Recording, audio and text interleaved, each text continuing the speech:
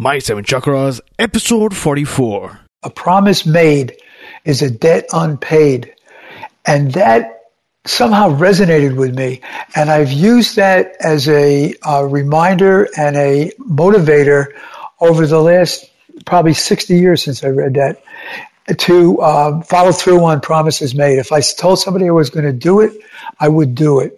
The seven chakras, swirling vortices of energy, positioned throughout our body from the base of the spine to the crown of the head. For thousands of years, this ancient wisdom has been passed on from master to disciple. What are the functions of these energy centers? And could these chakras help you unlock your destiny and find your true purpose? Welcome to My Seven Chakras. And now, your host, Aditya Jai Kumar.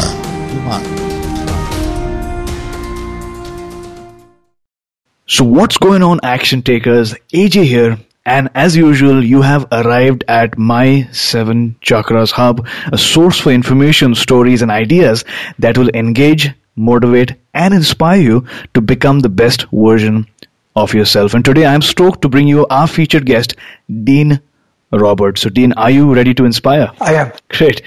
So, Dean was born in 1939, expelled from school in 1956. He spent the next 40 years having 2 kids, 3 wives, building greenleafdollhouses.com into a multi-million-dollar business, reading, writing, traveling, and training himself to create a wholesome experience of life. So, Dean, I've given our listeners a short intro. So, tell us a little bit more about yourself. Probably 40 years ago, actually, I had a pretty serious health crisis. And I was overweight, smoking, drinking, asthmatic. And I had this dark night of the soul where I woke up in the middle of the night and I just somehow realized that I was totally on the wrong track. And I started to, I stopped smoking, I stopped drinking, I started exercising, and most importantly, I started to study.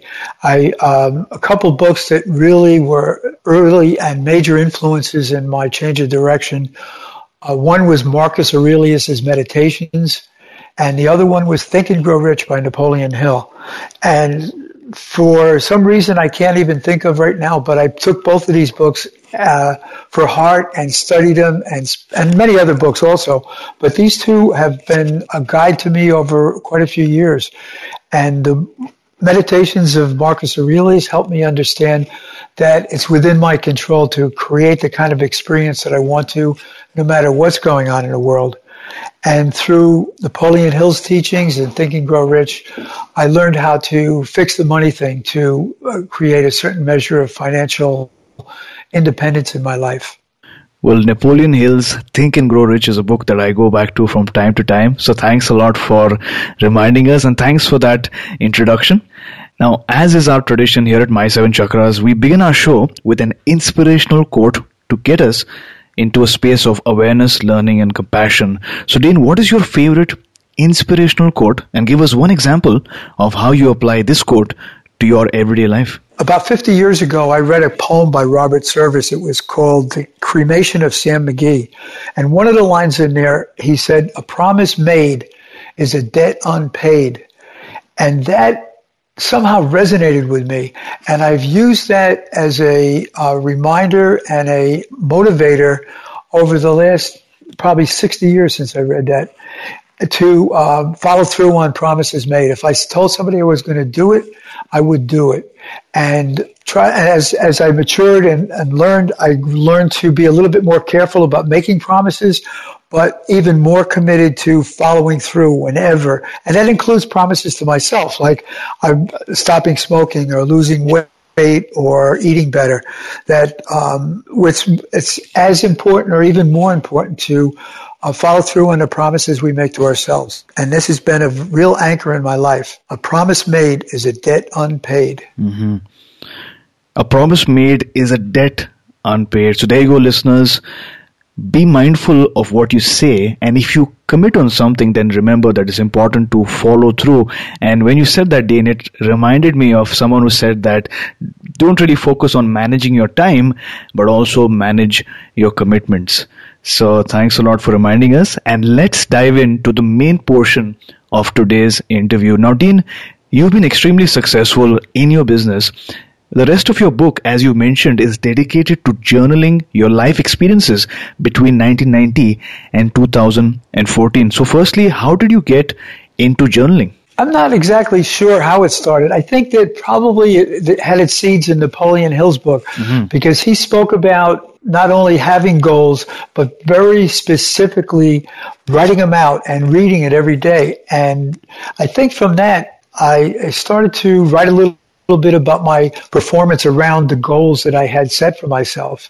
And it kind of expanded into a daily practice of evaluating my performance the day before and setting out a purpose. And the one purpose, the journal, every day I read from several different periods of my life, just a day, a couple paragraphs from each day. I never went more than 3 or 4 paragraphs.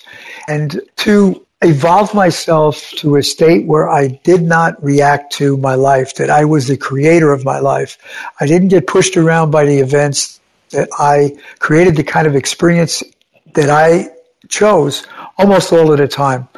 Another very powerful quote that helped me with that was from the book, The Master Game by Robert DeRope. And he said that by skillful means, one can be comfortable even in hell. And skillful means meant to me learning to create my experience, no matter what's going on. And every day I would read, write a little bit about what I've set out to myself. Well, I'm not going to do that again and this and that. And I would evaluate how I did the day before. And it's a very powerful means of understanding and reflecting on what's important and what's not, especially when you're in a business and you're very busy. It's awful easy to get washed into details, and lose the big picture. But the big picture is always the same picture. You're in charge. Create the kind of experience you want. I completely agree with your daily routine of evaluating your goals, because like you say, it can be so powerful.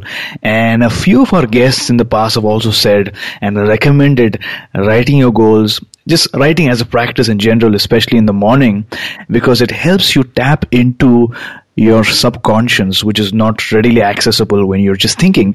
But when you write, it's a different experience altogether. That's a very good point. Yes, first thing in the morning, it would be coffee, some inspirational reading, and then I would write. And also, sometimes or quite often during the writing, I would ruminate on some specific thing that I read that morning, some motivation, some insight or some motivation that I had. And here's another part of journaling that's just a lot of fun if it does serves no other purpose. When I go back and read things I wrote 35 years ago or 40 years ago, and also I included life experiences where I was. I traveled quite a lot, so these entries are from all over the world. That it's very enjoyable and entertaining to hear from that voice in the past and these activities that I forgot all about. It's in every way. I can see no negative in journaling. It's a positive experience any way you want to look at it. Now, in your book, you mentioned that 1990 to 2014 were the years dedicated to training yourself in the art of living in a positive and grateful way. So my question is, were there any series of events that really triggered this change? I think the change was way before then, but I was at 94 or 5. I sold my business to my kids and I bought a small trailer, and I spent several years just traveling around the southwest of the United States. And I didn't visit with people. I didn't do anything much except read, write, meditate, practice yoga, exercise. And I had some pretty serious personality flaws I was tense all the time, and I would get quite depressed very often, even up until around that time. And most of those journal entries come from that period of time when I was just by myself in a trailer, facing these issues head on. And I've been retraining myself for 50 years, but that was a particularly intense period. Mm-hmm. So you mentioned that you bought a trailer. You spent time traveling around the Southwest, but you didn't really meet a lot of people, but you spent your time reading, writing, meditating, and practicing yoga. And in general, what I've noticed is a lot of people are afraid of being alone, but you did spend your time being alone. So could you speak a little about the importance of being alone, getting to know yourself, diving deep in, and why a lot of people find it difficult? I can't speak for anybody else, but for my inclination was to get alone as often as I could and stay there as much as I could. I was busy in business for years. In fact, quite a few years I actually lived in a factory. So the value of it is you're not distracted. You can keep this project in front of you. And when I say this project is making a salad and washing the dishes and cleaning the trailer and whatever you're doing, to come to presence, to be at one with the activity. Meditation, sitting meditation is important, and I do it every day. But to learn to take it beyond that and to be as present and aware of each activity, each instant, and our reaction to that. Because even when you're alone, I didn't feel like cleaning sometimes. I didn't feel like cooking, or I didn't want to do yoga, or I'd just as soon go back to sleep instead of bicycling. So it gives you that, there's no excuses, no television, no radio. You come to face that part of you that doesn't want to cooperate with the project. So I like the fact that you mentioned and you spoke about the importance of being mindful. So there you go, listeners, whatever you're doing, be at one with the activity. So it doesn't just mean when you're doing yoga, but whatever you're doing, you're cutting vegetables or you're walking or you're talking to someone, because as someone rightly pointed out, the greatest gift that you can give someone is your time, and more importantly, your presence. So thanks a lot for sharing that, Dean. Now, writing a journal entry is one thing, but establishing a disciplined, consistent practice is a different ballgame. How does someone begin with journaling? And is there a specific format for a journal or certain things this person would need to keep in mind before actually embarking on a practice of journaling? There's probably a whole lot written about journaling, but I say just pick up a pen, open up a page, and write about what's going on in your brain at that particular second. And as far as written goals, absolutely feel that that's important. Napoleon Hill stressed it and not only writing it, but read them in the morning, read them in the evening, pay attention, think about it in the afternoon. We create our lives and our experience in our heads first, and journaling would keep reminding me. I knew 50 years or 60 years ago I should chew my food when I'm eating. But still sometimes when I get involved in a very interesting conversation and a glass of wine or two later, that I'll be gulping food down. It's the whole challenge and the opportunity of life is to learn how to be mindful, remember, be present, remember the things that are important to you when it's appropriate to remember them. Mm-hmm. So a lot of takeaways from what you just said. You said, although there might be a lot of ways and techniques to do journaling, the most important thing is to just take action. That's take right. a book out, write about what's going on in your mind, recreate your experience, write it down, go back to what you wrote in the past, reflect on what you wrote, and sort of be mindful of how you are changing as an individual, how you're growing, how you're evolving, and most importantly, go to your nearest bookstore or maybe go on Amazon and pick up the book Think and Grow Rich. It's not a novel, so it's not that you read it and finish it off, but you keep going back to chapters within it.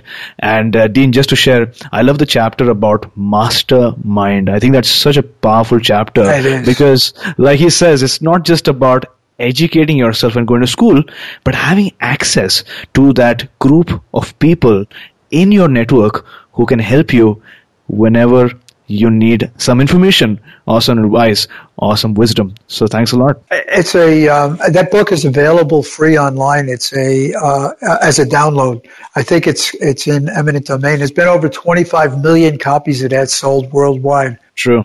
And it's I'm rereading it again right now for I don't know how many times.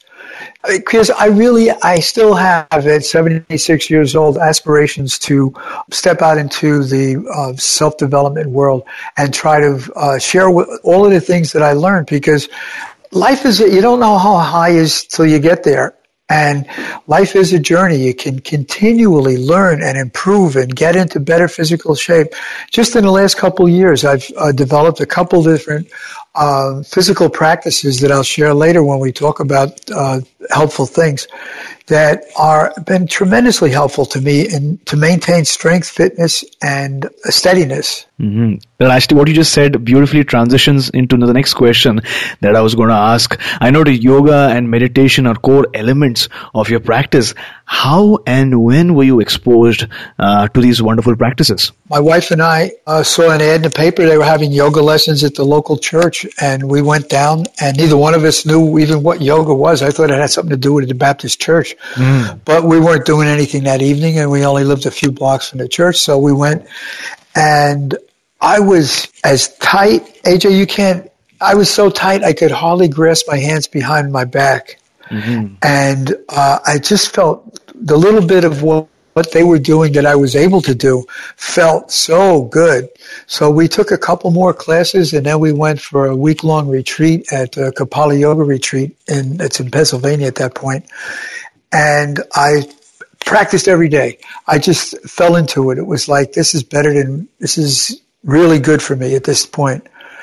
And over the decades, actually, I've added several different things that aren't really yoga to this practice that I do that seem to have helped me anyway. I don't know what they do for anybody else, but they've really helped me maintain a very high level of fitness and flexibility. I'm just now working on a video of these other ingredients, which are, breathing is part of yoga usually, but isometrics and certain cardiovascular movements that can work on both flexibility and cardiovascular resilience. Well, that's really interesting. You mentioned that initially when you actually went to the place where yoga was being performed, you were so tight, you weren't that flexible, but you saw what the people were doing and you felt good. And because you felt good, you noticed that they were doing it. Deep within, you knew that it was possible. And because you knew of that possibility, you were confident that you could at some point do it as well. And that sort of made you take action. So action takers and listeners, we've entered 2016, and I'm sure there are certain things that you might want to do, and maybe you are not in the right physical form right now, or maybe not an expert. Maybe it's yoga or Tai Chi or Qigong, or maybe some expertise that you want to become a master at. The important thing, as Dean pointed out, is to just take action and probably get a mentor or get a teacher who has done that, so that it becomes easier for you and the learning curve is reduced. So thanks for sharing, Dean. Oh, yeah. Yoga is a very important part of self-management, for me anyway. So what advice do you have for all the entrepreneurs that might be out there who haven't been exposed to yoga or meditation, but want to make a positive change beginning today? They want to be more conscious in their decisions in their corporate work environments as well. Well, through most of my adult life, I've had a vision for the future. I've had a goal that was sometimes way off in the distance and very often close. I try to have a list every day. Even now, when I'm not particularly involved in business that much, I still have a list in the morning, and I try to get everything crossed off before I go to sleep at night. That's one of the strongest tools for self-management. Figure out, what do you want to be doing in 5 years from now? Do you want to be sitting behind this desk, or do you want to be on a sailboat in the Caribbean or exploring the temples of Thailand? How do you want to see your life? What do you want to be doing? And think about that and use that as a motivator to take the risks and make the changes that are required to put you in that space. Life is an adventure. Life is incredible. Life is only now, and it's not going to last. We're in this thing for a very short term, so there's no retirement. Set off, live your vision today. Well, that is really inspiring and empowering, and it sort of brings us back to the theme of being mindful, taking some time off and getting away from the operational part of your life and sort of getting into the strategic, visionary side of you. Not thinking of what you can do 1 month from now, but 5 years from now. It can be anything, but indirectly, I think what you're trying to say is for them to identify or find out why they are on this earth, find their true calling or their true purpose. Am I correct? Yeah, definitely that. And if not that, at least do something that they enjoy and serves their fellow beings. Because it's just, there's so many incredible possibilities in each day that we live. And I know in my my case, I've walked past all of them, virtually all of them. Once in a great while, I'd have some sort of insight or awakening, and I would take action. And more than once, what seemed to be a foolish plan turned into be a very fruitful endeavor. There's no failure in life. There's only learning or accomplishment. And some of the best lessons that I learned didn't come from the successes that I've had. And with that, we've finally reached the health tip round, during which our guests share one health tip that can be implemented right away. So what is it, one tip that you can share with our audience? I turn it into two. Well, okay, one tip, you can stretch and do an isometric exercise anywhere you are, any time of the day and night. And over the last 3 or 4 years, I've come into this habit more and more so. Driving a car or walking or talking to you, I'm tightening different muscle groups and loosening them up. I'm putting my arm behind my head or stretching both arms out, or keep moving. Don't sit, stand, keep moving, keep tightening and loosening your muscles no matter what you're doing. You could be in the middle of a very strategic meeting and you can still hold your legs out straight underneath the table and tense them up. Or you can twist around and look at the person next to you, but just twist your whole body instead of your neck. That keep in motion, don't sit, keep stretching, because yoga, as far as I'm concerned, is 24 hours, 18 hours a day, as long as you're awake. And even when I'm sleeping at night, when I wake up, I just lay there and flex and stretch. And it seems to have served me well, because for somebody my age, when we worked on this videotape, when I was watching it, I find it amazing that I can do some of the things that I've been doing routinely, because I never really see it from the standpoint of a camera's eye. Mm-hmm. Well, thanks a lot for sharing. Now, Truman Capote once said that failure is the condiment that gives success its flavor. And with this thought...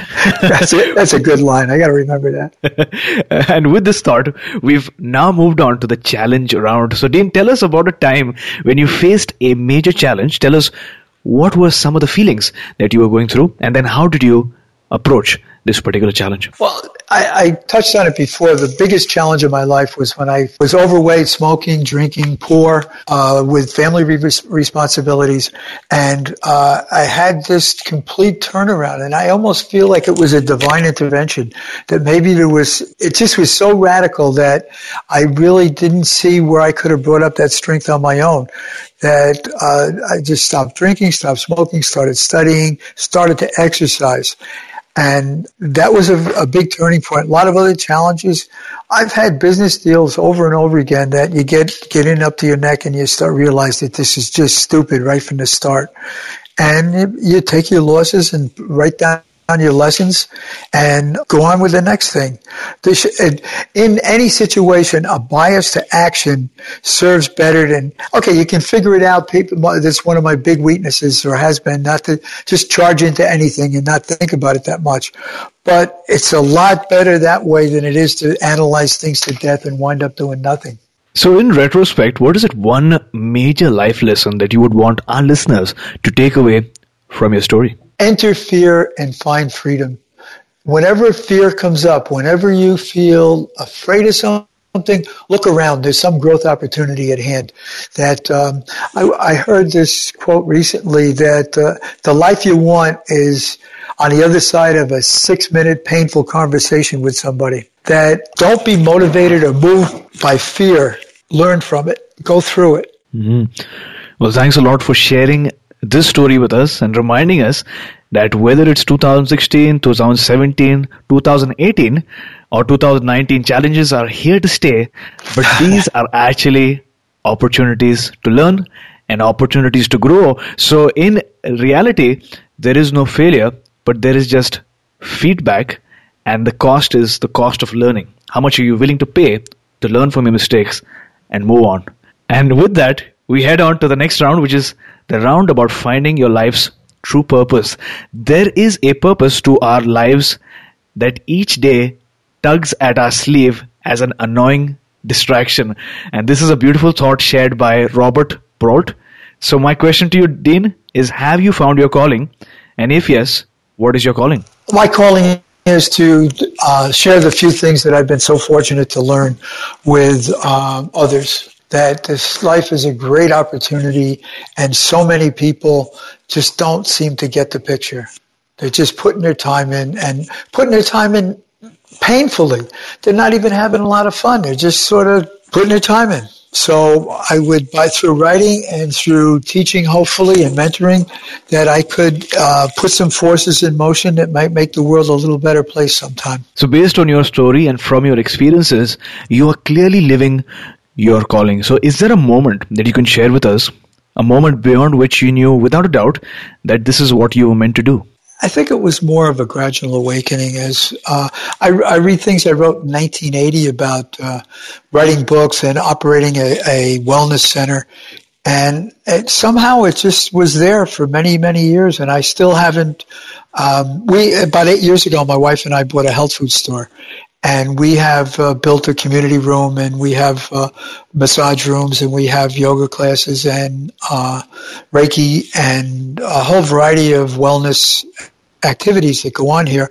And it's kind of like on a very small scale, a part of what I envisioned, but it's only the beginning. When you said that, I sort of remembered a quote that was along the lines of never underestimate the change that a small group of individuals can make. In fact, it is the only thing that ever has.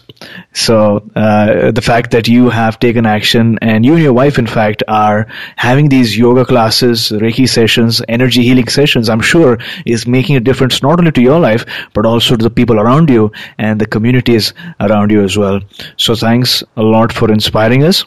And with that, we've reached the final round. And this round is called the Wisdom Round, during which I'll ask you a series of questions and you will respond with nuggets of wisdom, just like in a rapid fire round. So are you ready? Yes, sir. So what is the best advice you have ever received? Know thyself. Be present. Learn, come to understand yourself and what drives you or motivates you, or I guess that self-training. So could you share with us a personal habit that contributes to your well-being? I'm pretty regimented. I get up in the morning, put the coffee on, feed the dog, and I read out of a number of different books, some new ones and a few ones that I've read over and over again. And then I write. And recently, this last couple of months, my wife and I have fallen in the habit of reading to each other. There's 3 different books that we're reading right now, and all 3 of them are very informing and inspirational. And then I go over to, we have another building that I have my office and shower in. I take a shower. I stand on a vibrating platform for 10 minutes while I listen to podcasts.